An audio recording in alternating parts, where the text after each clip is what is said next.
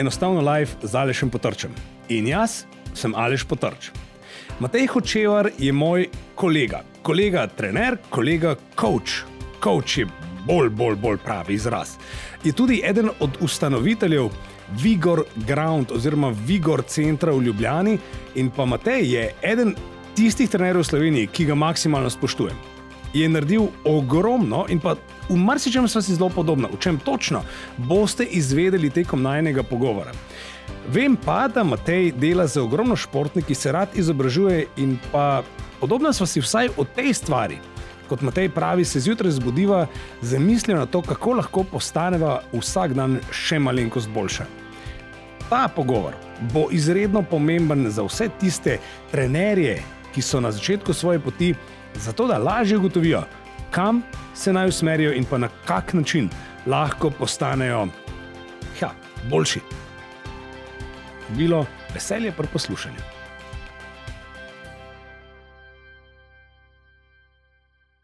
Danes je z mano Matej Hočevar. Matej, tisti, ki ga poznajo ne samo po Vigoru, Vigor v Sloveniji ima dobro ime, vsaj včasih bolj v crossfit krogih, pa kasneje vedno manj. In pa bolj v krogu športnega treninga oziroma treniranja športnikov, čeprav delate tudi ogromno za splošno populacijo. Kako bi te bilo sploh pametno, Matej, predstaviti?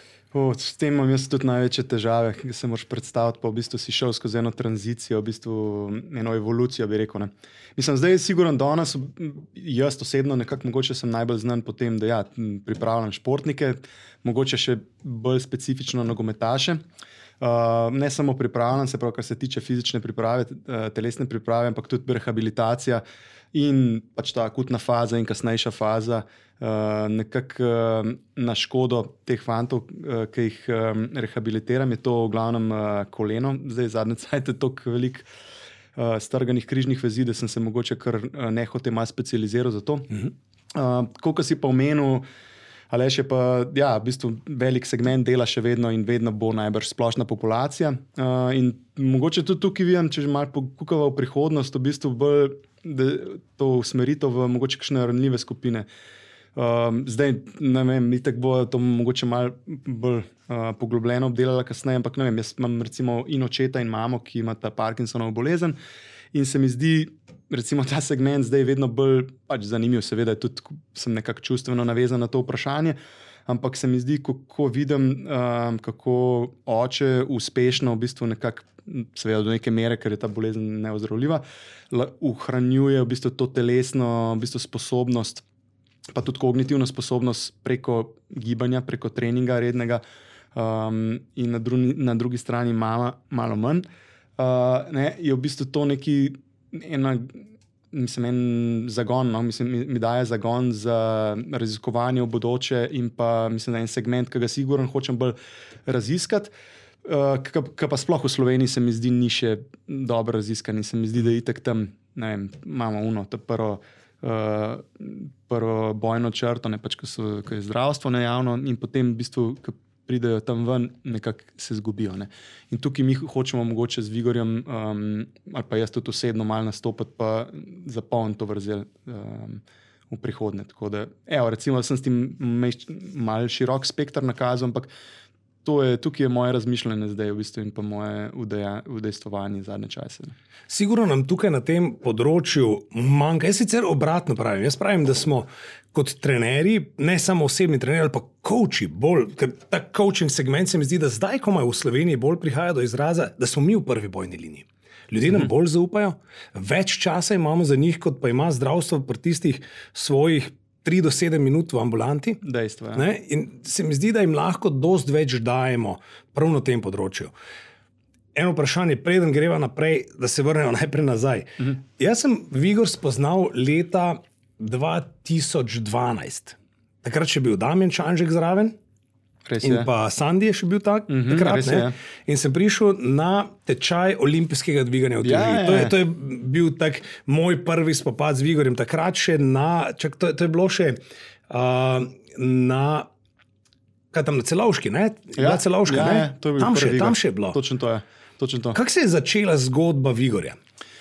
Zgodba Vigorja se je v bistvu začela, ko sva v bistvu z bratom Luko in pa Žigom Urhom nekako stopili skupaj. Nekako v istem času smo nekako zaključevali na rekovajih športne kariere. Ne. Sej, v bistvu, Luka pa Žiga v košarki, jaz v nogometu. Vsi smo nekako prelezali do enega nivoja, ki v bistvu, če bi še enkrat čez skozi, bi mogoče malo skupaj drugače vse skupaj naredil. Kar se tiče recimo telesne priprave pa vsega skup. Ampak v glavnem tam nismo bili še tako stari, 25, nekaj tazga smo bili stari, niti nismo želeli nadaljevati v bistvu profesionalno športno pot v tem kontekstu. Ne. Se pravi, da bi neki tam po slovenski prvi ligi nekako životaru pa se matru. Tudi v bistvu na drugih poslovnih področjih sem bil aktiven in smo rekli, lejte, mi hočemo v bistvu, prednostno smo nekako zaradi nas treh, ne, hočemo še naprej trenirati kot športniki, nimamo kje, gremo mi to v bistvu eno središče, en center odprt. In v bistvu smo, ne vem, jaz sem takrat Žiga pa Lukata poslov, oziroma sem ima plačal, da sta šla mislim, da takrat v Kopenhagen delati ta RKC, takrat ni še, se pravi delo s kettlebelli, ki nam ga je predstavil Gregor Sobočan že predtem. In sta naredila tisto licenco, sta prišla nazaj, imeli smo v bistvu že kar nekaj znanja, kar se tiče telesne priprave, ker smo veliko v bistvu že prej bili po tujini in pa v bistvu se udeleževali raznih seminarjev, delavnic. No, in pa tudi samo uki smo bili, tako da smo potem najeli tam en studio, po domače povedan, na Celovški, kjer si ti tudi že bil. Katerega leta je bilo to? To je bilo 2007. V bistvu 2007, 2007, mislim, mogoče celo 2006, pa smo pa dejansko firmo registrirali in odprli uradno 2007. leta. Ne. In najprej je bilo tako, da smo v bistvu še v zunji, tam v Mostecu trenirali prijatelje, znance, ljudje so jim prihajali, gledali, kva delamo, so rekli, wow, to je pa nekaj ful zanimivega, pa so naslednji dan prišli mimo in v glavnem Luka je tam razmetavil une kettlebelle, pa kvihte, Žiga isto, folko je bilo to noro, ne, nekaj, ki nisem nikoli videl že, ne. In so se kar pridruževali in kar naenkrat smo imeli 50 ljudi in Luka rekel, mi moramo najti ten prostor. In takrat je v bistvu bil to nekako ena spodbuda, da sem jaz najdel prostor, ne vem, koliko je bilo, 50 kvadratnih metrov. In tam se je začel. In potem smo kakšne pol leta, leto v bistvu oblikovali programe tam, v bistvu mi smo skozi delali. Ne. V tem času se je pa Luka preselil v Ameriko. Tako da v bistvu je tam že prej se zaljubil, odšel s trebuhom za kruhom, se poročil in pol nadaljeval to pot pač gor. Njegova pot, mislim, mogoče to je bolj za njega, da jo razloži. Ne. On je v bistvu šel skozi te kanale, kjer je v bistvu v teh big box gymih tudi delal, mislim, da je LA Fitness, pa v bistvu zraven odprl eno v bistvu podobno zgodbo v garaži, ki jo je furil, mislim, da je zihra 5 let. No. In ne vem, na 80 kvadratih, mislim, da ima takrat čez 100 strank. Mislim, zelo, zelo zanimivo. Midva z Žigo so pa tudi tukaj v bistvu najprej sama nekako to porivala naprej. Hmali v bistvu smo prerasli tiste okvire, tistega majhnega studia in en dan smo se sprehodili okoli stavbe, videli, da je tam ogromen skladišče, vprašali lastnika, ali lahko prijemo noter, je rekel, lejte fantje, 3 mesece vam dam zastonj, če spravite vso kramo ven. Smo rekli, ok, delovna akcija, čez vikend je bilo to upravljeno in to je bil v bistvu prvi prav vigor.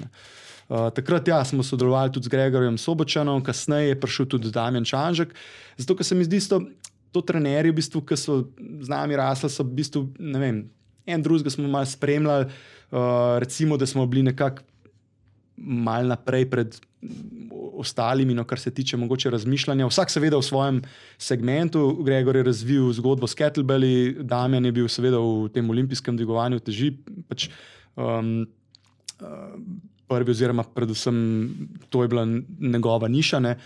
In se nam je zdelo zanimivo, ne. Mislim, da je to združimo, zato ker smo tako nekako v bistvu hoteli predvsem spoznati, kako je na tak način trenirati na različne, z upoštevanjem pa vključevanjem različnih metod. In mislim, da je bilo super v bistvu za učenje nas kot trenerjev. Ne. Se pravi, bili smo izpostavljeni kettlebell liftingu, bili smo izpostavljeni olimpijskemu dvigovanju teži, bili smo izpostavljeni različnim stvarem, ki smo jih v bistvu sami pol prepeljali. Od od šprinta, se pravi šprinterskih treningov, visokointenzivnih treningov, crossfita na koncu, v katerem se je Žiga bolj najdu tekmovalno. Tudi jaz sem se preizkusil par let v crossfitu. Pač zato, ker je bilo zanimivo in v bistvu, se veš, tam okoli 25 leta starosti si nekako recimo na vrhuncu svojih moči. Ne? In mislim, da je bilo to super za nas, ker smo v bistvu z nekako eksperimentacijo na sebi videli, kaj deluje, kaj ne. Kaj mogoče ni najbolj pameten za splošno populacijo, kaj mogoče je. In tudi nekako smo opazili, da če greš kjerkoli v bistvu v teh segmentih preveč v ekstreme, kar se tiče ekstremov, mislim pač v tekmovalni segment, boš veliko ljudi izgubil, oziroma mislim, da to ni ustrezno za večino ljudi. In zdaj danes, ko so te polemike olimpijsko dvigovanje teži, ali ne, seveda, če imaš ti osnovo, se pravi, če ti znaš to coachati, če ti znaš to sam delati, če si sam uporabnik oziroma izvajalec, ne, seveda. Zdaj pa, koliko koristi bo imel splošen človek, rekreativec od tega v primerjavi oziroma v razmerju z tveganjem pred morebitnimi poškodbami? To je pa na trenerju samo, da oceni preko enega ocenjevanja stanja posameznika začetnega. Ne. Jaz mislim, da je odlično orodje, uporabljam, ampak bolj v bistvu nekako izpeljanke teh dvigov, predvsem pri športnikih. Ostalo se mi zdi pa je pa rezerviran bolj za tekmovalce. No. Ampak se pravi, mislim, kaj bo tam je pri nas, on je bil tehnično odličen. Ne. Mislim, da smo takrat postali tudi potem malo prepoznavni, ne kot gym, kar je bilo sigurno dobro, ampak se pravi, nekako, ker se je zgodba razvila, je bilo tako, da smo dobivali vedno bolj mogoče ranljive skupine. Naši člani so se z nami starali in mogoče niso mogli več delati stvari, ki so jih delali 10-15 let nazaj.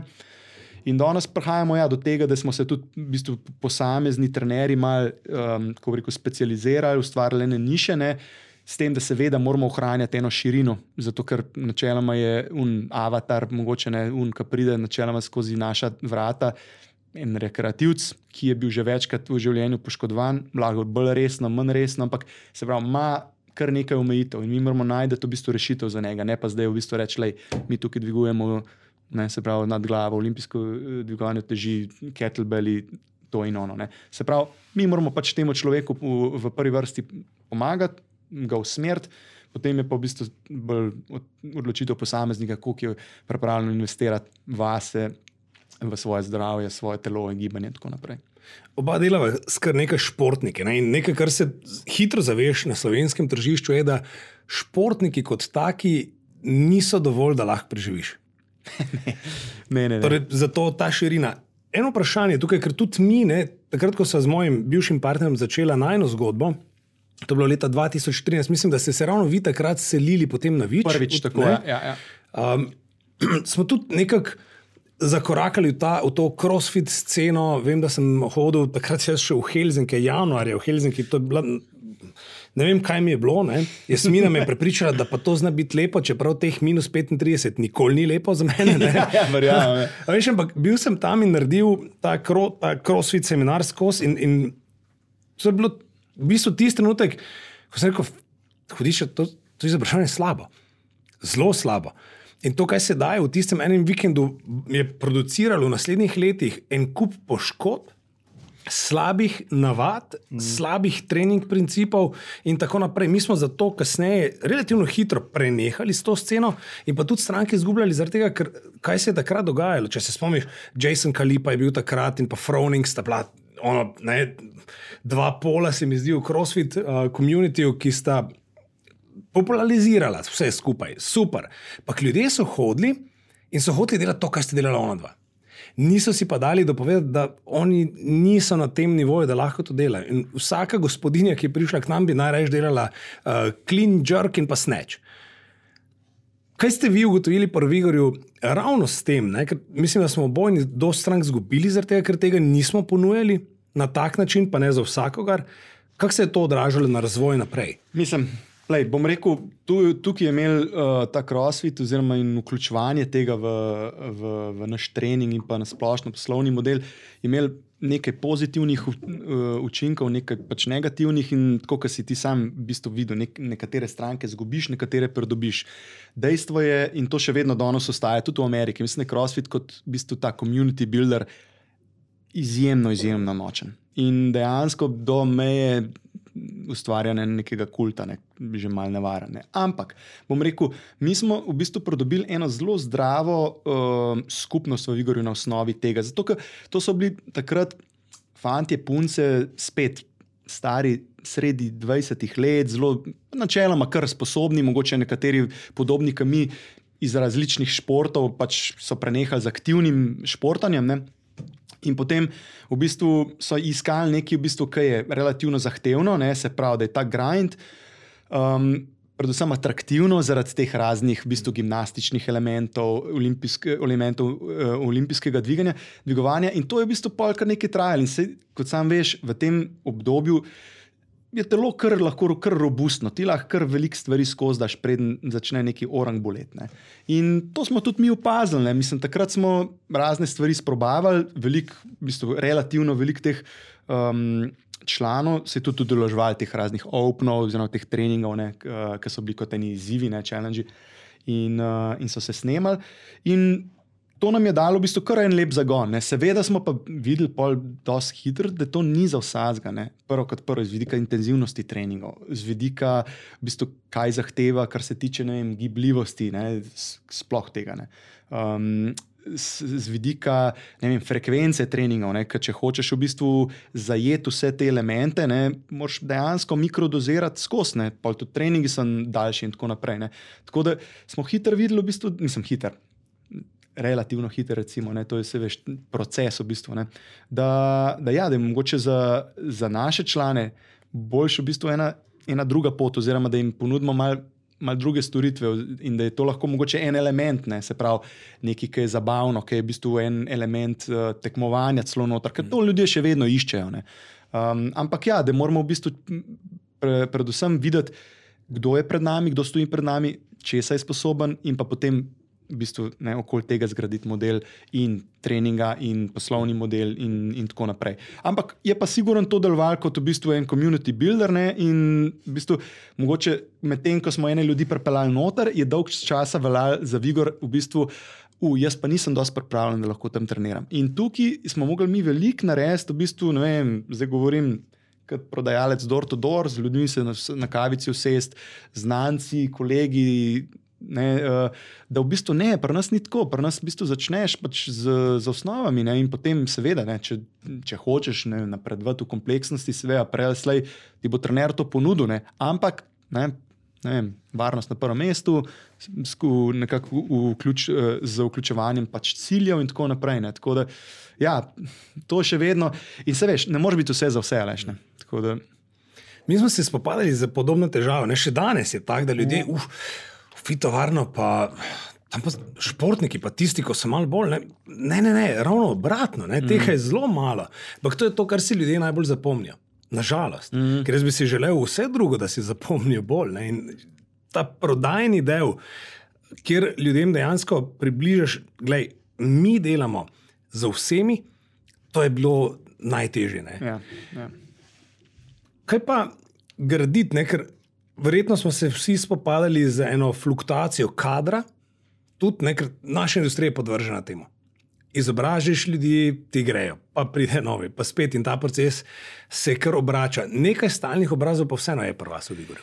Jaz bi pa rekel, da če ena stvar, ki nas dela močne, je v bistvu ta stalnost. In spet ima to lahko dvorezen meč, pa pol v bistvu delil en citat, ki, ne vem točno tako ga je, ampak vem, da ga Luka doskrat uporablja. Se pravi, dejansko, in tega mislim, da pri nas ne vidiš, pa mi lahko kontriraš, če misliš, da temu ni tako, ampak če si prišel v Vigor pred 10 leti, ampak ne približen 7-8, pred 10 leti, če si prišel v Vigor, si ti videl 80% istih obrazov. In to nekaj pomeni, v bistvu pomeni nekaj za našo skupnost, ker dejansko, pa nočem zdaj v bistvu, da to nekaj klišejsko izpade, ampak smo kot družina. Ampak kot družina se kregamo, kot družina rastemo, kot družina pač enkrat se malo spodbujamo, drugič spet pač nas malo vleče nazaj in gremo naprej.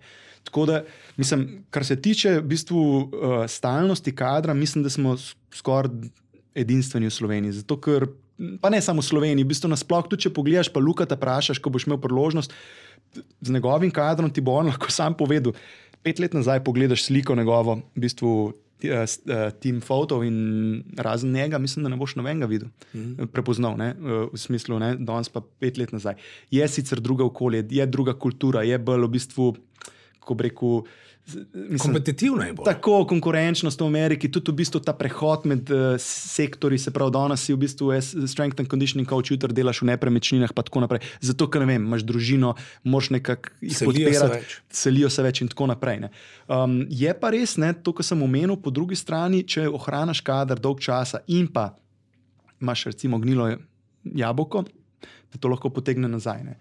In se pravi, Luka je tako, vem, da se pravi, ne vem točno, kje je ta citat, ampak v angleščini gre nekako tako, ne, da se vprašaš, ne,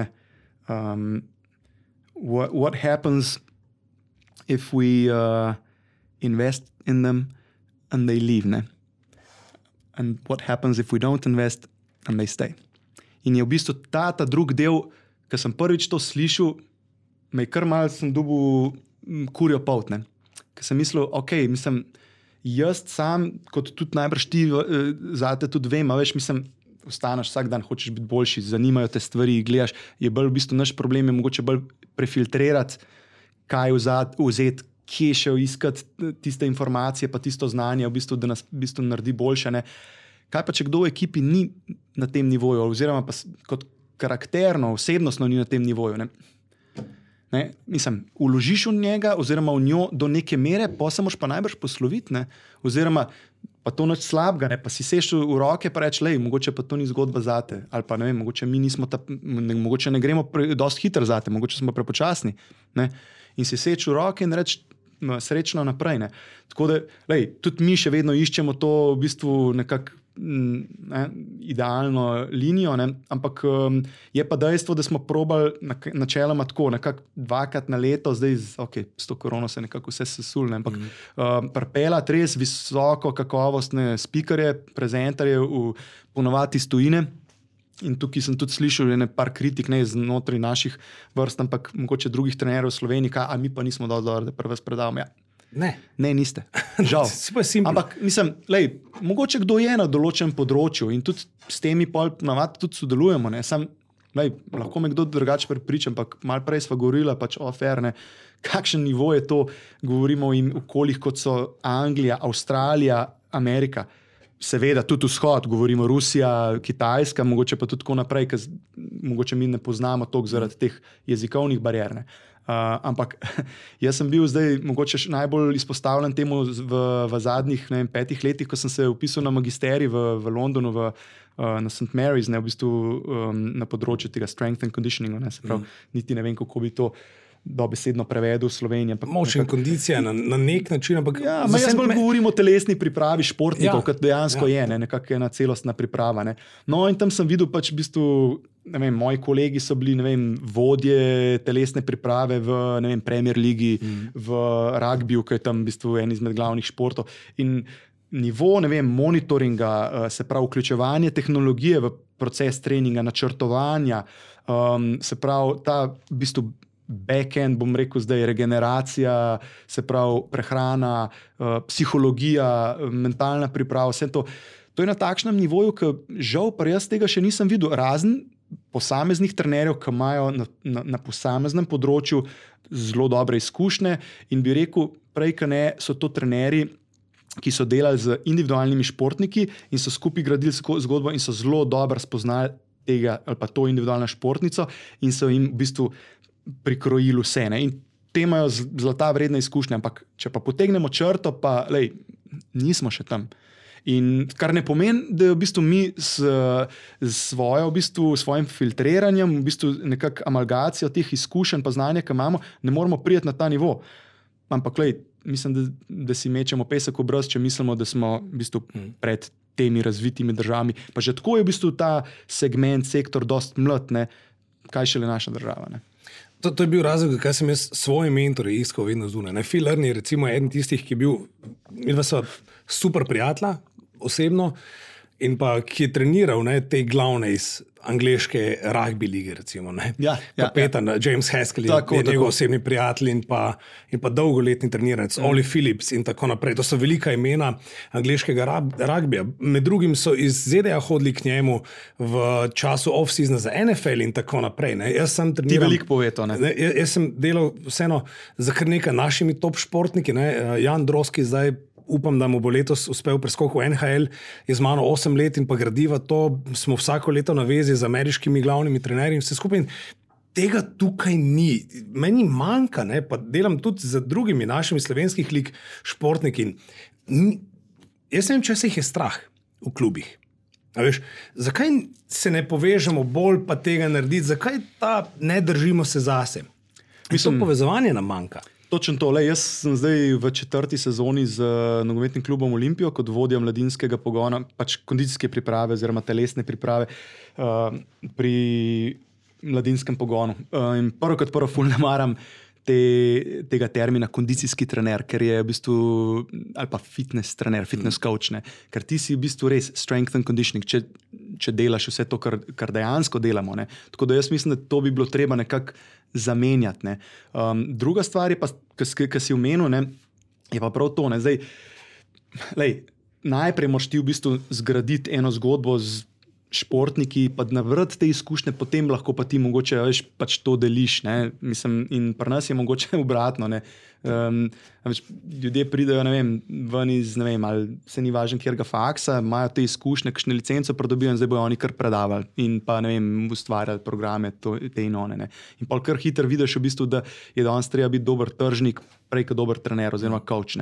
Ampak če se vrneva nazaj v ta profi šport, je pa sigurno to v bistvu zahteva eno ponižnost, v bistvu trenerjev, recimo, ali pa športnih delavcev v klubih, tudi če govorimo, kar se tiče individualnih športov, da ti reče, veš kaj, jaz pa mogoče tega dela, ta del ne poznam toliko, da mi boš pomagal. Pa bo skupaj zgradila v bistvu boljšega športnika, pa bo skupaj žela uspehe, pa se veselila zraven. Še vedno je preveč ta strah, zdaj boš pa ti prišel in boš ti moje delo upravljal in bom jaz zgledal v bistvu inferioren, se pravi manj vreden. Mislim, da je veliko tega in v zadnjih nekaj letih sem jaz, moram reči, imel pozitivne izkušnje, ko so pristopali iz različnih klubov do mene in rekli, mi pa rehabilitacije, se pravi akutne in pa v bistvu ta srednji segment pred return to play oziroma return to field, recimo, če govorimo za ekipne športe na igrišču, tega mi nimamo resursov in ne znamo oziroma nimamo ustreznega znanja. Ali nam lahko pomagate? Seveda, da vam lahko pomagamo in jaz niti slučajno ne bi mislil, jaz bom pa zdaj prevzel tole in bom jaz tvoje delo upravljal. Ne, niti slučajno. Jaz bom pripravil športnika, da se ti vrne, ti bom dal poročilo, informacije, da ti delaš bolj naprej in bova oba dva zmagala.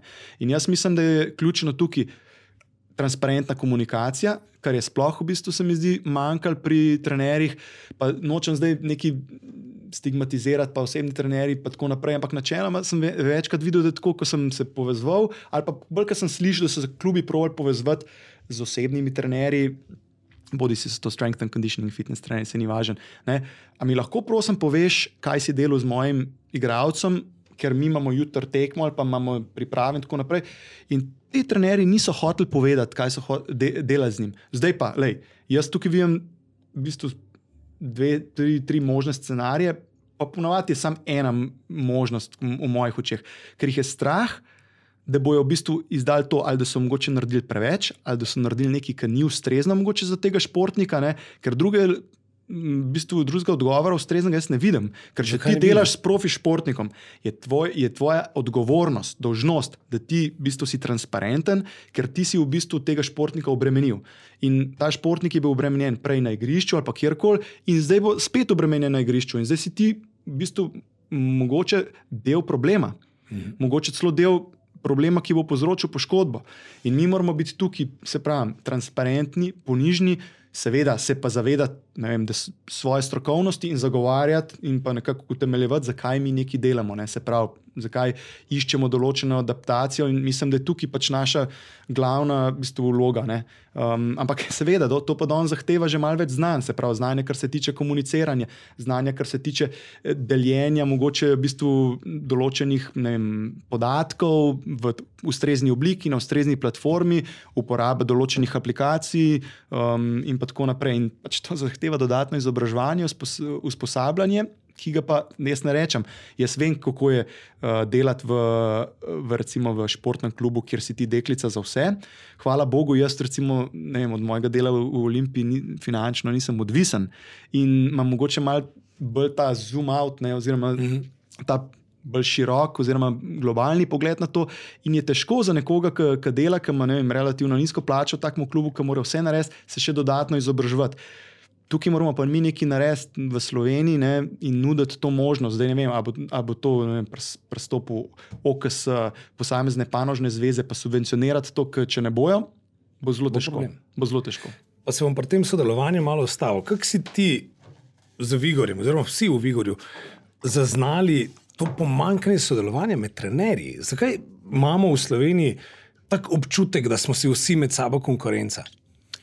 Jaz bi rekel mogoče zato, ker mislimo, da je to ful majhen trg, ker smo že tako majhni in ta majhnost je omejujoča v več pogledih. Se pravi, ne vem, rečemo, toliko pa toliko strank imam, zdaj bom pa recimo bom pripeljal stranko, ki ima mogoče en določen problem v Vigor in zdaj bo pa to Vigorjeva stranka. Pa to ni res, ne. Jaz tudi, nimam nobenega interesa, če meni pripelje recimo trener in zadnje čase se to dogaja in se mi zdi super, da sodelujemo, da trener pripelje določenega, ne vem, igralca, športnika ali pa svojo stranko. Lej, tukaj imava problem, a mogoče lahko pomagaš? Ja, posnamemo določene stvari, gremo skozi protokole, jaz tudi ne vem vsega. Se zmenimo, probite tole dati noter, ne spreminjam programov 100%, ampak mogoče dam noter 5-10% inputa, Pogledamo, če to deluje, če ja, super, oni delajo naprej in to je to. Mislim, tukaj niti slučajno ni interes, da mi pač, ne vem, krademo stranke ali pa da bi rekel, joj, tvoj trener pa tega ne zna, jaz pa to znam, ti bi mogel meni prijeti. Mislim, ne vem, to je pač, tukaj je neki tudi poslovne pa splošne etike zraven in mislim, da tudi tega manjka na splošno, pa ne samo v našem poslu, ampak nasploh. Ampak, ja, mislim, tukaj sigurno nas vodi strah in pa ta majhnost. Ampak, kot sam veš, naša ekipa je velika, že kar velika. Se pravi, mislim, na pamet rekel, mislim, da se vključno z nami 4 lastniki, ki smo vsi trenerji, tudi delujemo aktivno znotraj Vigorja. Mislim, da nas je 12 trenerjev, lahko da tudi 13 na pamet, zdaj govorim. Mislim, meni se zdi kar velik kader za slovenske razmere. Ja, mi imamo blizu tam 400 strank, tukaj malo gor dol nihamo, ampak mislim, več v bistvu jih tudi sami ne moramo poservisirati znotraj džima, zato ker hočemo ohranjati določeno kakovost storitev. Zdaj pa, ja, v Ljubljani živi, zdaj ne vem, 250-300 tisoč ljudi. Zdaj pa ti meni povej, če ne moreš od teh 300 tisoč ljudi dobiti, ne vem, 40-50 ljudi, ja, pa ne komuniciraš na prav način oziroma ni nekaj narobe tukaj na tej platformi. Jaz mislim, da kaj mi lahko naredimo kot v bistvu coaching centri, džimi, kjer se dejansko dela coaching, ne fitnessi. Mislim, da je že prišlo do te tranzicije iz teh fitnessov v coaching, se pravi v džime, kjer se dejansko trenira pod nadzorom strokovnjaka, ker ti daje veliko več kot samo v bistvu, da ti šteje ponovitve in pa oblikuje program, ampak tako, kot sva se že prej pogovarjala, se pravi, daje smernice, navodila, kar se tiče življenjskega sloga, prehrane, kar se tiče, ne vem, sproščanja, regeneracije. Celostna obravnava, točno to. Zdaj, ja, je pa na nas, trenerjih, coachih, v bistvu, da si pridobimo ta znanja, pa da v bistvu pokažemo rezultate, ker na koncu nas bojo ocenjevali na tej osnovi. A smo zagotovili rezultate, ki smo jih recimo tudi obljubljali, ali ne. So pa rezultati lahko za vsakega nekaj drugega. Ja. Odvisno, kako stranko imamo. Če govorimo o športu, tam vemo, kaj so rezultati. Če pa govorimo o splošni publiki, pa je včasih rezultat nekaj, ki ga ne vidimo v samem džimu, boljše spanje, boljše počutje, več energije, več možnosti igranja za svojimi otroci v končni fazi. Oba so očeta, tako vemo, kaj to pomeni. By the way, kak si ti handlal posel pa familijo? Mislim, jaz imam mogoče še dodaten element usklajevanja, ker sva z Urško, z mojo partnerko, pač v bistvu oba dva delava v Vigorju. Tako da tukaj je zdaj najna punčka bo zdaj 2 let stara, ampak vse kot sam veš, na začetku, mislim, nekdo me mora paziti. Tako da glih neki možnosti varstva, poleg pač vrtca nimamo, tako da v bistvu en lahko dela, en ne more. Ali pa razen, če so kakšne te tranzicije, pa Gaja se veliko pač v Vigorju tudi igra, pa tako naprej. Ampak, vidim, da so si bolj podobna, kot se mi je najprej zdela. Se sam veš, mislim, skozi podobne v bistvu izzive greš in moraš pač najti eno rešitev. Zdaj pa, mislim, da je to mogoče predmet še enega podcasta, da v bistvu kako je pomemben pol tudi partnerja naprej porint, pa dati možnost nekako udejstvovanja, da nismo samo mi tisti, ki smo alfa mail, pa zdaj bom pa jaz to naredil, vse ostalo me pa ne zanima. Tako da to je siguren bil izziv in mislim, da ga relativno dobro nekako upravljam zaenkrat. Je pa to pač tudi z vidika razmišljanja čist nekaj drugega, zato ker vidimo v bistvu, kaj je zdaj treba mogoče ponuditi mladim v bistvu staršem, predvsem mogoče očetom, pa tudi mamicam, pa tako naprej. Kar se tiče kakovosti spanca, kar se tiče kakovosti prehrane, kar se tiče v bistvu mogoče obremenitve, znotraj džima, da ni to preveliko, da v bistvu, kot si rekel, greš ven z več energije, ne pa v bistvu, da si razbitne. Take stvari, v bistvu. Take stvari mi kar okupirajo misli zdaj. Je pa dejstvo, da smo na osnovi tega našli pač mogoče še dodatno nišo, še več rešitev za naše stranke. Eno pomembno vprašanje še tukaj. Zdaj, Luka, da smo malo omenila. Luka je šel čez lužo, podobna pot nekak mene čaka. In pa oba imama brata, ki ima prepoznavnost, bi rekla, dosti večjo kot pa midva. Kako živeti s tem? Kako je to bilo pri tebi? Dobro vprašanje. Mislim, prvo s tem, se niti malo obremenjujem, ker zdaj nekaj je. Luka je mlajši brat, v bistvu je odrasel nekako jaz imam poleg Lukata še enega brata, starejšega Tita. In kot mlajši brat si je mogel v bistvu vedno boriti za svoje mesto pod soncem. Kar je seveda dobro delo. In mislim, da je zdaj on prišel do svojega, ne samo 5 minut slave, ampak veliko več, v bistvu z nastopom in pa razširitvijo teh socialnih medijev. Ker tam on res, mislim, to, kar dela, je res dosti edinstveno. Je pa res, da mogoče sem jaz bil včasih, mislim, sem načeloma ekstrovertiran, ampak sigurno pa ne do te mere, da bi delil toliko mojega življenja na teh platformah kot on. In tudi tukaj imava midva večkrat debate z Luko, se pravi, on me poriva v to smer, da bi več. Jaz sem samo do neke mere v bistvu pripravljen deliti svoje življenje. Seveda, tukaj govorimo, se ni nujno, da deliš vsak trenutek svojega življenja, govorimo bolj o deljenju znanja pa izkušenj, ampak tukaj mislim, da se moraš odločiti v bistvu, kaj si, kdo si, v bistvu, in kako boš nastopil. Jaz sem imel v bistvu v zadnjih 20 letih več kot dovolj v bistvu te izpostavljenosti, da so me ljudje, da so hoteli do mene prijeti, bodi si iz poslovnih, podjetnih razlogov, Vigorja, športa in tako naprej. Tako da nimam v bistvu neki težav z egom, da bi rabil slediti njemu, kar se tiče te izpostavljenosti. Se pa lahko vedno naučimo eno drugega, in mislim, da je to pomembno tukaj. Jaz lahko recimo od Lukata vzamem sigurno v bistvu veliko stvari, kar se tiče v bistvu, teh platform, v bistvu predvsem, kar se tiče poslovnega sveta, on sistematiziral zadevo, da je v bistvu laufal okoli njega vse, kar je mi včasih fascinantno, ker jaz mislim, jaz sigurno ne bi mogel biti tako v bistvu nekak center vesolja, kot je v bistvu on tam v Vigorju. Tukaj pri nas je veliko bolj nekak flat hierarhija. V bistvu, razdeljeno je bolj. Tako, točno to. In meni osebno to veliko bolj ustrezano. pač tudi se pravim, karakterno, mogoče ta, ne vem, obdobje življenja, zdaj, ko sem mal umirjamo, recimo, ne, če lahko temu tako rečeš, oziroma druge stvari so ti prioritete. Ja, pa zdaj, to bi mogel pa Luka tudi vprašati, bi se lahko tudi on kaj od mene naučil. Ne, veš, jaz mislim, da sem na teh svojih področjih, ne vem, se veš, uspeh je vedno relativen. Sem nekako samozadosten, zadovoljen s tem, kar imam, nisem pa v bistvu zadovoljen v smislu, da ok, to je zdaj to in bom zdaj spal na teh lovorikah, če jim lahko tako rečem. No. Tako da, ja, mislim, pomembno, da se vsi v bistvu učimo eno drugega, še posebej, če smo takole, ne, v bistvu, ne vem, jaz mislim, da je problem takrat, ne, če ti postaneš v bistvu obremenjen s tem, ne, recimo, bodi si brat, prijatelj, kolega, znanc, ne, da hodi v bistvu žarometi, ti pa ne, in da ti to daje v bistvu vzbujeno anksioznost, pol siguren, moraš nekako se pogledati v gledalo pa razmisliti, mogoče če delaš tisto, kar dejansko si želiš. Ne.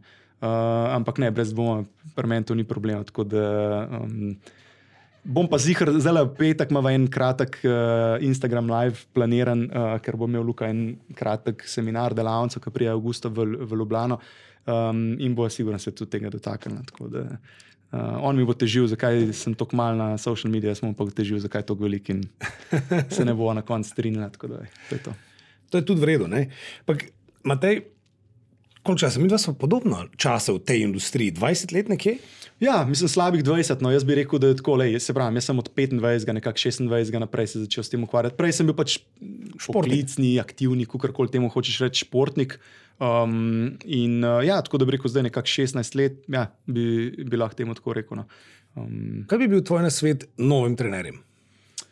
Ja, novim trenerjem danes je malo drugačno. Pač dejstvo, vse po moje, to je velikokrat povedano in slišano, ampak dejstvo je, da danes je toliko informacij, da je res težko v bistvu izluščati tisto, kar je pomembno. Ne. Najti mentorja, ne, to, ampak spet kot pravi pregovor, ne, when the student is ready, the teacher will arrive. Ne, tako da zdaj iskati enega mentorja, ne, je težko. Ne. Ponavadi v bistvu je dobro, da se odločiš nekako, ne vem, s kom si želiš delati, da nabereš v bistvu mal širši nabor znanj pa tega skillseta, potem se pa odločiti, ok, mogoče hočem imeti pa malo globje na tem področju, pa tem področju. Ne. Mislim, da John Berardi zelo dobro to v bistvu ponazori v svoji knjigi Changemaker. Ja. V bistvu ta zadnja, kjer v bistvu nekako daje, v bistvu odgovarja na to vprašanje, ki si mi ti zdaj zastavil, se pravi, kako v bistvu kariero nekako v tem segmentu ustvarjati in pa prilagajati. Ne. V bistvu v obliki črke T, ne. Se pravi, najprej nabrati eno širino znanja, potem pa se v bistvu malo bolj specializirati na enem, dvem, mogoče maksimalno 3 segmentih in pol slediti temu. Ne. Mislim pa, da danes je pa glih ta problem, gremo preveč v širino, pa premalo v globino. Ne. Se pravi, zelo plitvo, široko znanje, ne, se pravi, in pa nič globine na nobenem področju. Pol, ne. Potem pa imamo ta težavo, v kateri so se pogovarjali prej, ne, recimo v različnih športnih panogah, ne, cel življenje si v nogometu, delaš dejansko samo ta segment, ne vem, kondicijske priprave, nimaš časa, ne sredstev za dodatno izobraževanje in delaš isto, kar si se naučil na faksu, na DIF-u. Pa nič proti športni fakulteti, daleč od tega. Ampak, pač, veš, dobro vemo, in dobro vemo, da formalna izobrazba vedno zaostaja za, v bistvu, za tem znanjem, ki v bistvu je ta, angleški temu reče applied knowledge, ne? Se pravi, to, kar se dejansko dela na najbolj vrhunskem nivoju. Ne? In zdaj mi moramo iskati malo obojega, ne? Se pravi, moramo seveda znati osnove, ne?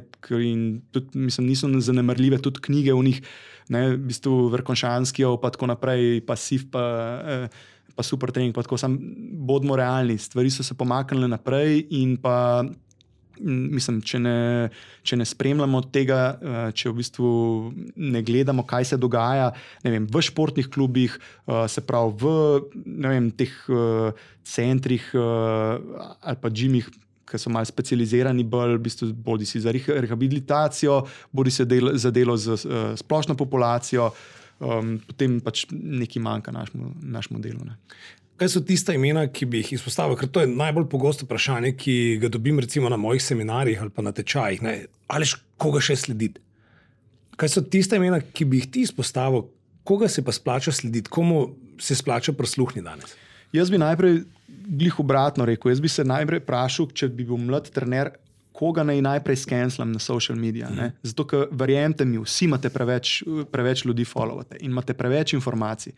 Zdaj pa, koga followate, seveda, jaz bom subjektiven, se pravi pristranski, bi rekel, seveda, spremljite Luko, ki pač se mi zdi odličen vir informacij, ne samo za treninge, pač pa tudi za posel, lifestyle pa to. Pustimo zdaj to, da on mogoče kakšne stvari vedno sam ne prakticira tako, kot bi mogel, ampak ne, dejansko, sigurno njega. Potem pa, lejte, mislim, jaz bom tako rekel, primer, jaz recimo veliko zadnje čase delam po modelu Billa Hartmana, ki je vrhunski strokovnjak, bom rekel, pa niti ne fizioterapije, on veliko više, se pravi, celostno v bistvu, poznavanje človeškega telesa, pa razvil cel svoj model. Ampak težava je, ki pa slediš takim v bistvu, bom rekel, strokovnjakam, takim ljudem, a znaš ti v bistvu filtrirati in pa na svoj nivo nekako adaptirati te informacije. In če ne znaš, je mogoče dobro, da greš mogoče do enega njegovega mentoriranca, se pravi, ki je šel skozi njegovo šolo, ki zna tebi v tem danem trenutku informacije razložiti na tak način, da jih boš ti lahko uporabil. In jaz vem problem tudi tukaj, se pravi, mi skačemo naprej, iščemo mentorje, ki v bistvu, ne vem, pač so šli skozi zelo kompleksno pot. Bill govori vedno, se pravi, on je 30 let delal določene stvari, da je ta model zdaj razvil. Zdaj pa, nemogoče je, da ti priješ zdaj ven iz, ne vem, faksa, in boš zdaj kar naenkrat njegov model uporabljal in boš vse rešil. Jaz mislim, in tudi vključno z mano, jaz se vračam mogoče določenim tem njegovim mentorirancem, ki so postali zdaj odlični trenerji oziroma pač fizioterapeuti, terapeuti, kakorkoli, kot je, ne vem, recimo Zach Couples, pa moram priznati, da sem ime drugega pozabil, pa lahko ti pol javim. Potem Mike Robertson, ki je v bistvu z njim nekako razvil biznis, in Mike pa seveda, on pa ni fizioterapeut, je pa coach, je pa trener in zdaj on to Billovo znanje uporablja na mal drugačen način, filtriran, in zato mi je recimo njegova vsebina toliko všeč. Recimo, pa mislim, da se je treba osredotočiti na stvari, ki jih hočemo pač uporabiti. Jaz recimo, kaj sem jaz zadnje čase delal, se pravi, na področju, ne vem, jaz sem zdaj sem se malo poglobil v biomehanika šprinta, sprememba smeri pa to stvari. In tukaj so tele trenerji v Altisu, v Phoenixu, sicer zdaj se selijo v Atlanto, ampak Altis najboljši na svetu, kar se mene tiče. In jaz pač njih sledim in jaz sem v bistvu dal skozi celotno njihovo izobraževanje spletno. Šel sem tudi v Phoenix, en teden oziroma 2 tedna tam bil, se pravi, hodil za trenerji, se poglobil v to v bistvu program mentorstva tam in se ogromno naučil od njih. Potem, kar se tiče energijskih sistemov, pač spremljam za splošno populacijo Joela Jamesona. Če pa želite delati športniki, pa mislim, da sta Martin Bušajt pa Paul Lawson najboljša v bistvu na tem področju, ker dejansko tudi sama raziskujeta, sta doktorja znanosti v bistvu na tem področju, delala sta pa v najboljših svetovnih klubih, tako na področju individualnih športov, kot ekipnih športov. In mislim, da takih ljudi se treba držati. Zdaj lahko bi mogoče še našteval, ampak mislim, to mi na prvo žogo bi se teh spomnil. Zdaj pa, če na kakšnem področju mogoče te še zanima, mislim, jaz recimo rad spremljam recimo tudi Lee Teft mi je tak zanimiv, ker je pripeljal ta trening agilnosti v bistvu splošni populaciji in športnikom, in to se mi zdi zelo zanimivo. Tako da, tako na prvo žogo teno. Dosti imen, pa vseeno skrčeno. Matej, hvala za obisk, hvala, da si bil gost v podcastu. To bo še sigurno ponovila v sezoni številka 2. Nujno. Zdaj se sezona 1, hvala Bogu, zaključuje. Dosti je bilo tega letos. Ja. Ampak vidiš, korona ima en svoj pozitivni efekt, da je bil cajt pa za to. Točno to. In pa upam, da potegnejo novi trenerji, pa vsi tisti, ki poslušajo, eno pomembno lekcijo iz tega. nismo si konkurenca, lahko sodelujemo in pa skupaj pridemo vedno dalje kot pa sami. Točno to. To si dobro povedal in mislim, da kot zaključna misel ne bi mogel tudi sam boljš povedati. S tem nadaljujemo. Če imate predlog za mene, s kom bi še govoril, oziroma koga želite slišati kot mojega gosta, dajte mi to poslati na aleš@fitovarna.com in bom z veseljem to naredil. Jaz se pa trudim še več tako zanimivih imen, kot je Matej danes, pripeljati sem in pa z njimi govoriti. Zaenkrat pa hvala, mi vas se pa kmalu vidimo. Točno to, hvala za priložnost in kmalu naslednjič. Čau. To je bil enostaven live za tokrat. Meni in Fitovarni lahko sledite tudi na Instagramu in Facebooku, da boste vedno up to date. Vesel bom vaše ocene na iTunes in hvaležen za vsak feedback. Pošljite nam vaše ideje za goste, s katerimi naj govorim, ali teme, ki vas zanimajo. Kadarkoli mi lahko pišete na ales@fitovarna.com. Hvala za vaš čas in uživajte v življenju, hkrati ne pozabite na aktivnost in dobro hrano. Čau!